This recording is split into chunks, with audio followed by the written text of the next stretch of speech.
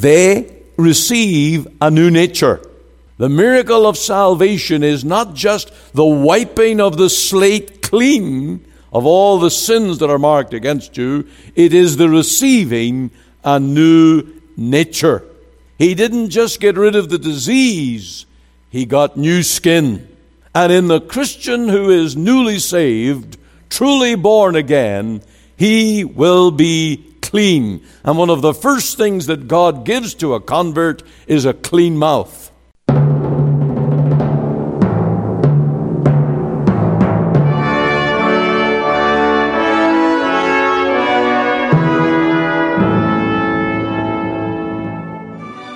Welcome again to Let the Bible Speak. This is Ian Gollaher, minister of our Free Presbyterian Church in Cloverdale, British Columbia, here in Canada. And I'm saying it this way for the benefit of our friends in Liberia and for those in other parts of Canada who listen into our programs.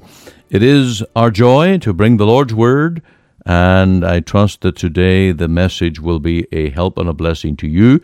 This is part 2 on the healing of the Captain Naaman, captain of the Syrian army, who was healed from his leprosy. Leprosy, that type of sin in the Bible, and of course the cleansing leads us to the work of Christ on the cross as he suffered, bled, and died to cleanse us from our sins.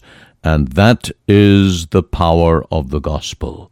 My prayer is that you will understand the power of the gospel and that you will be saved, that the Lord will do a miracle of grace in your heart.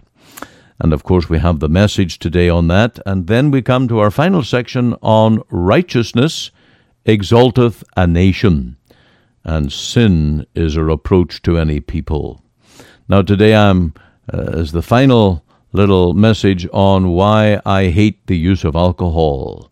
And today we're dealing with why I hate alcohol when I see it becomes the devil's tool to lead multitudes into drug abuse.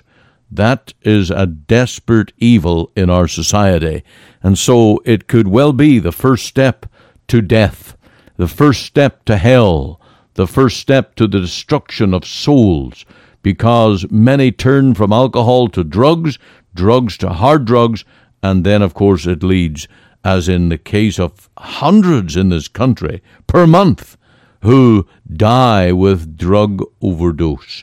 And hardly a family has been unaffected by this ravage of drug abuse within this country. So stay tuned as we turn now to the message today from 2 Kings chapter 5 on the healing of Naaman. For this Naaman, leprosy was incurable. In all of Syria, there was none to help. No physicians, no prophets, no wise men, none that they could turn to the path of health to stop it from advancing. Just like the result of sin.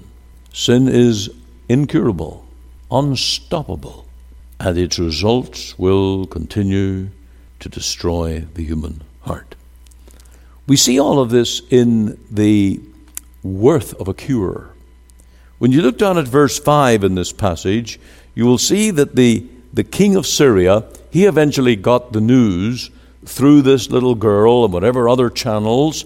The news came that there was a prophet in Israel who could heal Naaman. And such was the value of this man, Naaman, that the king was willing to put up what we see here is a tremendous sum of riches. In verse 5, you'll see 10 talents of silver, 6,000 pieces of gold, and changes of raiment.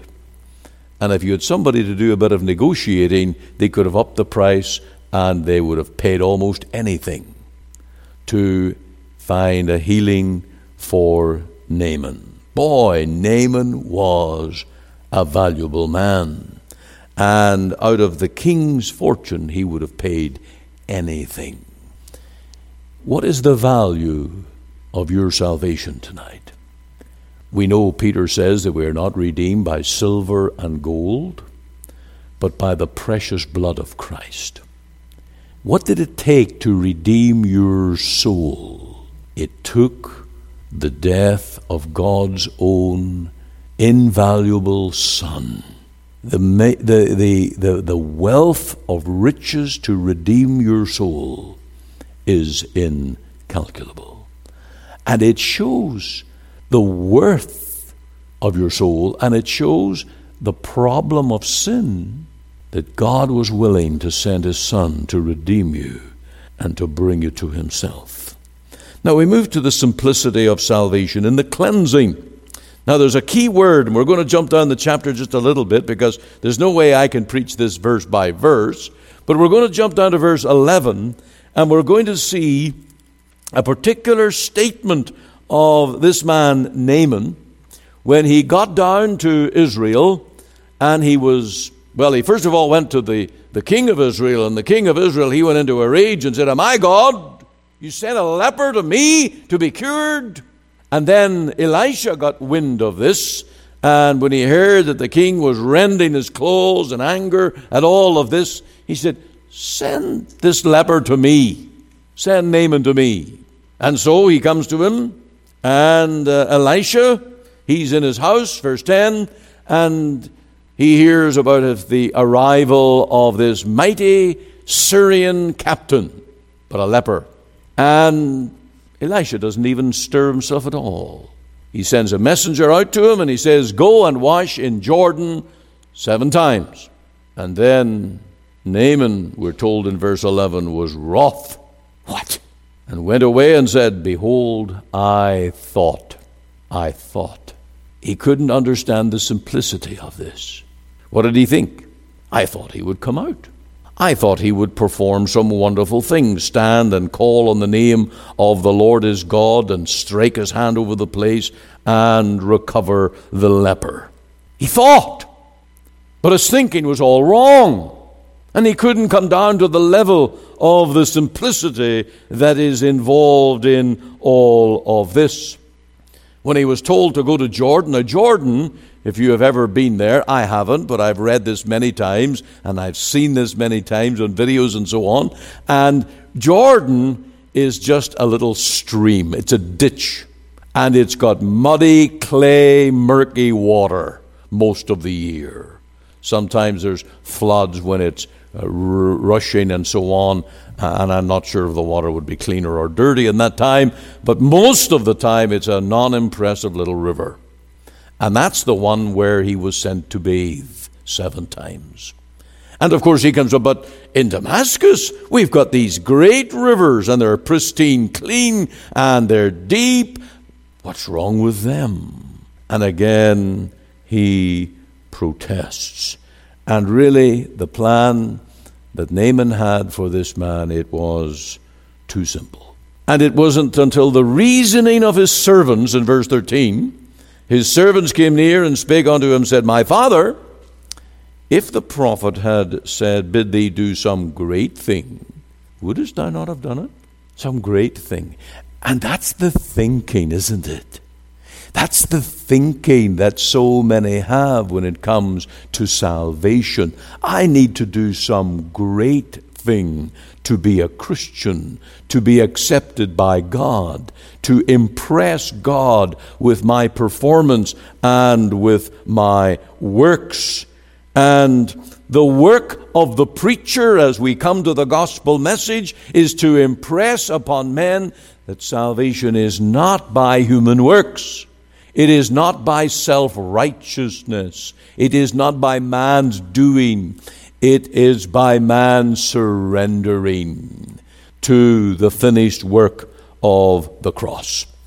When the Roman jailer was scared out of his wits after the earthquake, and he came to Paul and Silas and said, "Sirs, what must I do to be saved?"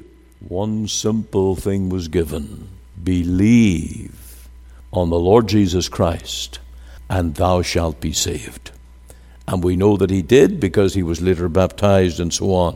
And so the message of the gospel is so simple. Simple in the sense is we do not do some great thing. We need to recognize the greatness of the cross of Calvary and what Christ has already accomplished, that it is done, and done forever. And what we're to do, our work, if you call it work, is to believe. That's it. Believe. Jesus said, this is the work of God, that ye believe on whom the Father hath sent. And so, all around us, there are many people who say, well, surely if I'm going to be a Christian or to get right with God, I must do some great thing. No, you must do the humble thing. You must do the thing that is most required, to believe on the Lord Jesus. Now, I had a list of things here. I don't know if I'll preach them tonight. I had a list of things that people consider. I'll not preach them, but I'll give you just a few suggestions here. Some people want some great thing done over them. Maybe something like the Pope coming out with a crook and touching someone on the nose or the head and transferring some spiritual power from the clerical garb or the instrument that he's carrying and conveying it right into the life of the person. Some people would call that a great thing. Or in a charismatic meeting where people go along the line and they seek to slay people in the spirit that they fall backwards. That's some great thing in their estimation. I thought. And then there's others who say, well, I want to give a really big donation to the church. And out of my wealth, I'm willing to give a huge sum of money. What do you do? Get him to talk to the treasurer? What do? You say, well, if God leads you to donate to God's work, but remember, it won't save your soul. Even you give $1 million, even you give 10 million, it won't save your soul. You're not saved by some great thing. You're saved by simple faith, trusting in the redeeming work of the Lord Jesus.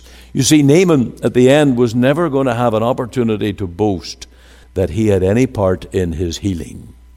He would never go back to Syria and say, I am not only a great captain, but I had a part in healing my own body from leprosy. He would never say it.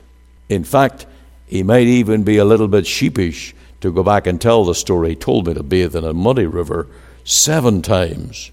And when I came up the 7th time, I was completely clean. It was so simple, it's almost embarrassing. And that's how the gospel is. How did you get saved? You looked to the cross, to the dying wounds, the bleeding wounds of Jesus. You trusted in a finished atonement. And it's done. You're healed. You're saved by faith alone. And what do we boast in? Not in our doing. We boast in the cross. Paul said, God forbid that I should glory save in the cross. We boast in our Savior. We boast in God's mercy.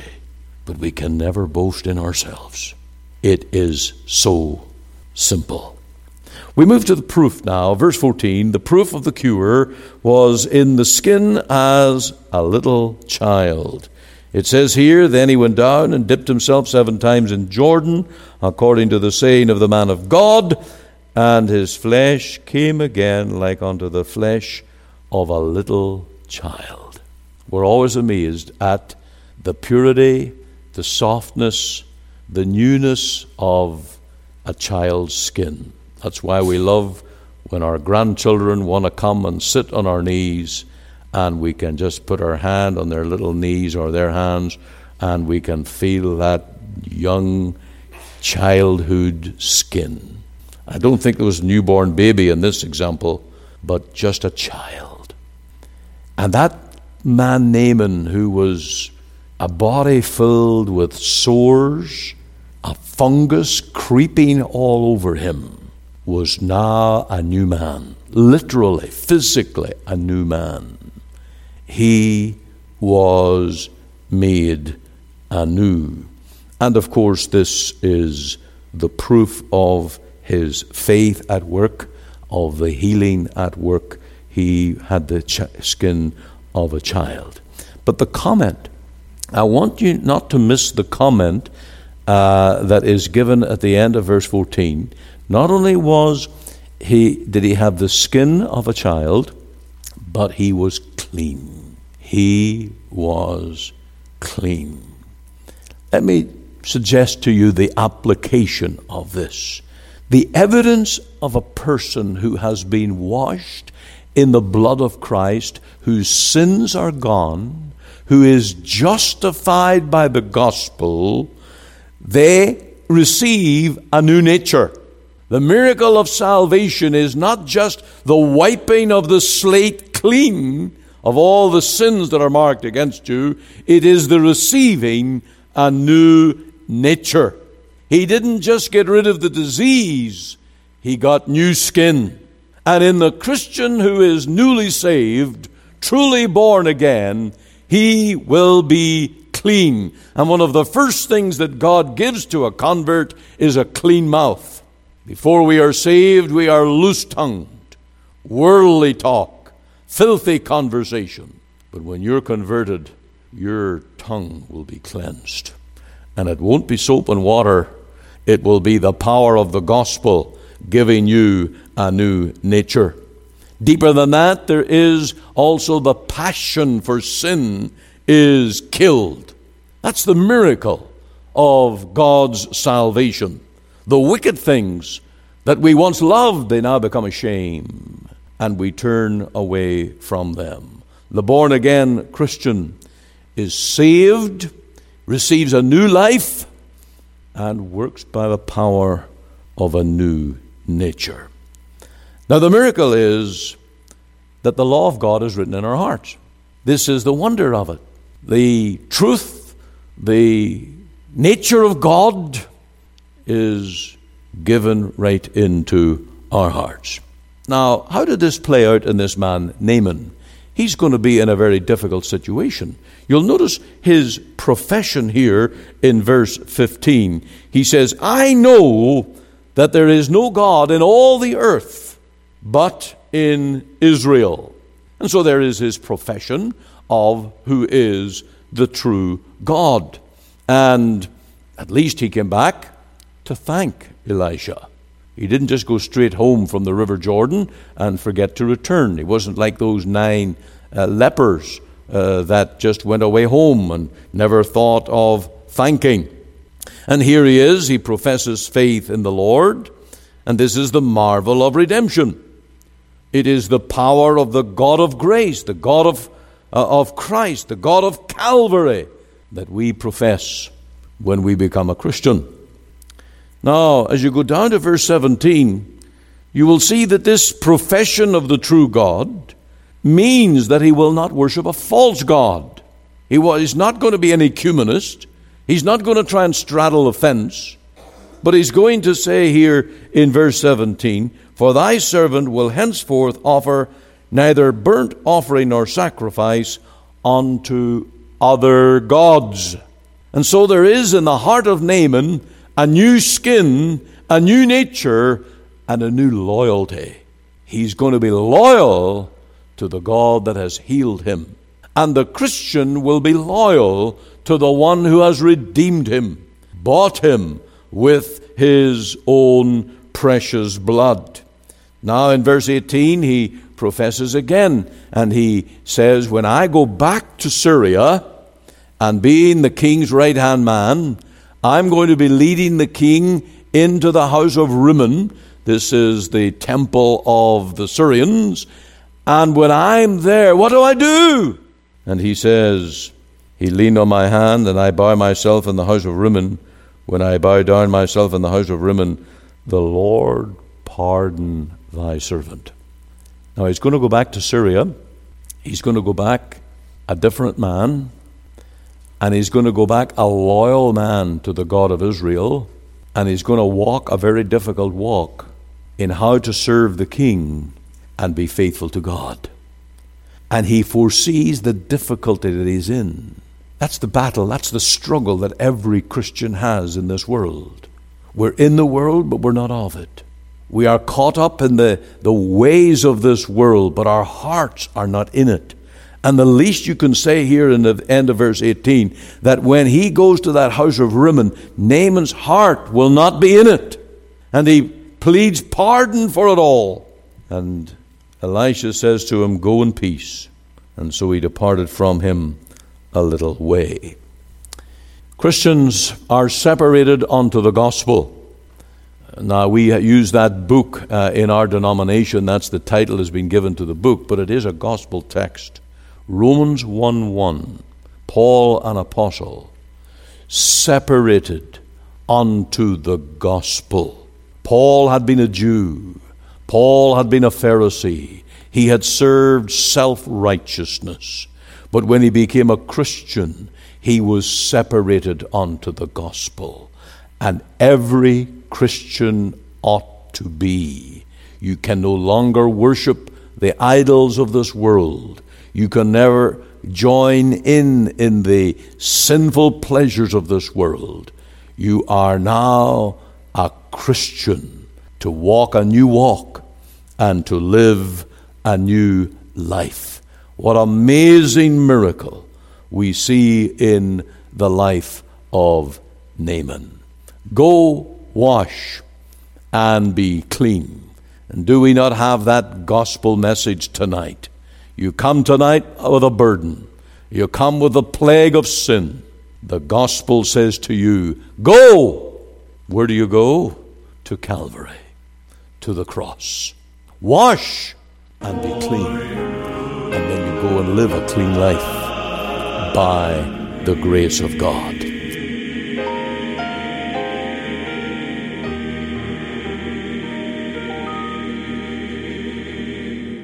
You're listening to Let the Bible Speak. This is Pastor Ian Gollaher. I trust that today the Lord has already blessed and that you will continue with us right to the end. Our final segment here is on righteousness exalteth a nation, and I've been dealing with reasons why I hate the use of alcohol.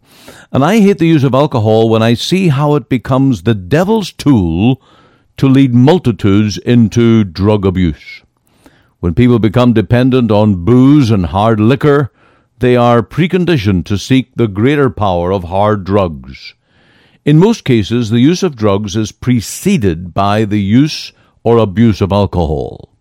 People commence with alcohol because of the peer pressure in youth and the social pressure in parties.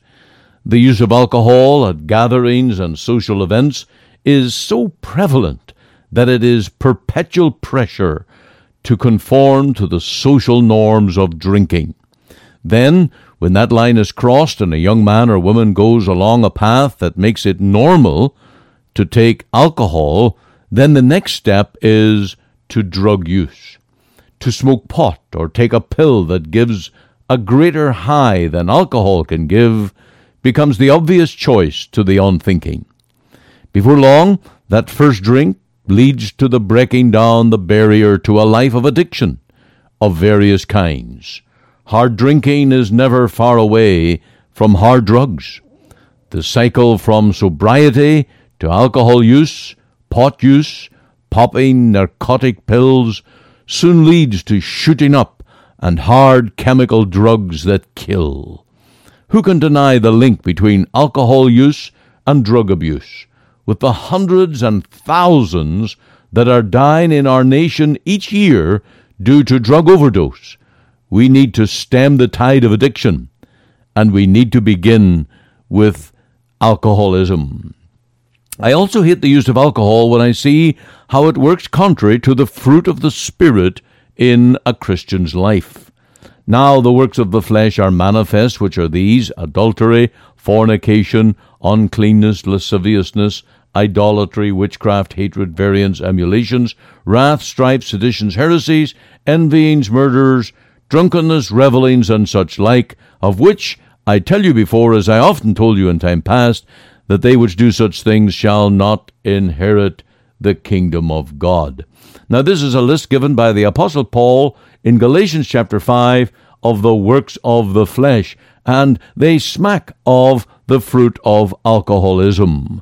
these evils, murders, fightings, revelry, and envying, drunkenness, these are things that are the works of the flesh. And then we have that list of the Spirit. But the fruit of the Spirit is love, joy, peace, long-suffering, gentleness, goodness, faith, meekness, temperance. Against such there is no law. And they that are Christ have crucified the flesh and the affections and lusts. If we live in the Spirit, let us also walk in the Spirit. Well, if you're going to take that seriously, and every Christian should, then we need to be done with alcohol and its use and abuse, because we don't want to serve the flesh. We want to walk in the Spirit, and alcohol leads contrary to love, joy, peace, long-suffering, gentleness, goodness, faith, meekness, temperance. Alcohol leads to excess, to a life of waste, a life of hate and acrimony. It is contrary to the work of grace. And for this reason, Christianity has denounced the use of alcohol and called God's people to pour it down the drain. Don't even keep it in your home to be a temptation to yourself or to your children. Don't give anyone the example of drinking wine, for it may not destroy you, but it may well destroy the lives and souls of others. In our families and in our church, there will be people who struggle with addictions, and we ought not to be the one that leads them deeper into that.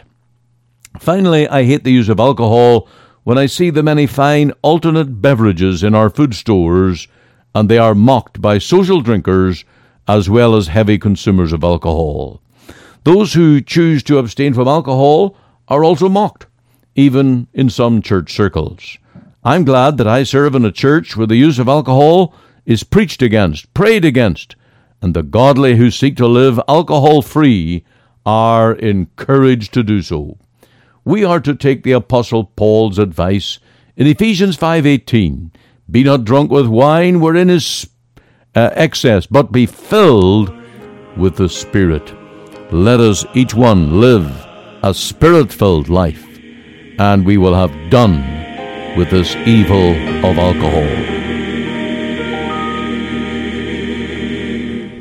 You are listening to Let the Bible Speak, the radio broadcast of the Free Presbyterian Church in Canada. This is Pastor Ian Gollaher. If you missed part of today's program or would like to hear it again, you can find it archived by program date on our website. Just go to www.ltbs.ca, CA for Canada. There you can read my blog, find my Bible study notes, audio and video sermons, as well as helpful articles. Or you can go to our podcast on iTunes. We're on the air Sundays at 9:30 a.m. for our full church broadcast, and Monday to Friday, 5 a.m. and 5 p.m. on this station to bring you the gospel from our Free Presbyterian Church here in Cloverdale. We also invite you to our church services on Sundays, 10:30 and 6 p.m. Through our website, you can listen and view to our online services at 10:30 and 6 p.m. Make it your Sunday worship. Click on the Live Now button on the home page of our website. Or if you would like to talk with me one-on-one as a pastor, please give me a call. The phone number is 604-897-2040. The mailing address is 18790 58th Avenue, Surrey, BC, V3S1M6. We're located just 2 blocks north of number 10 Highway on 188th Street. Our website again is ltbs.ca. You can join us Monday to Friday, 5 a.m., 5 p.m. here on the station as we let the Bible speak.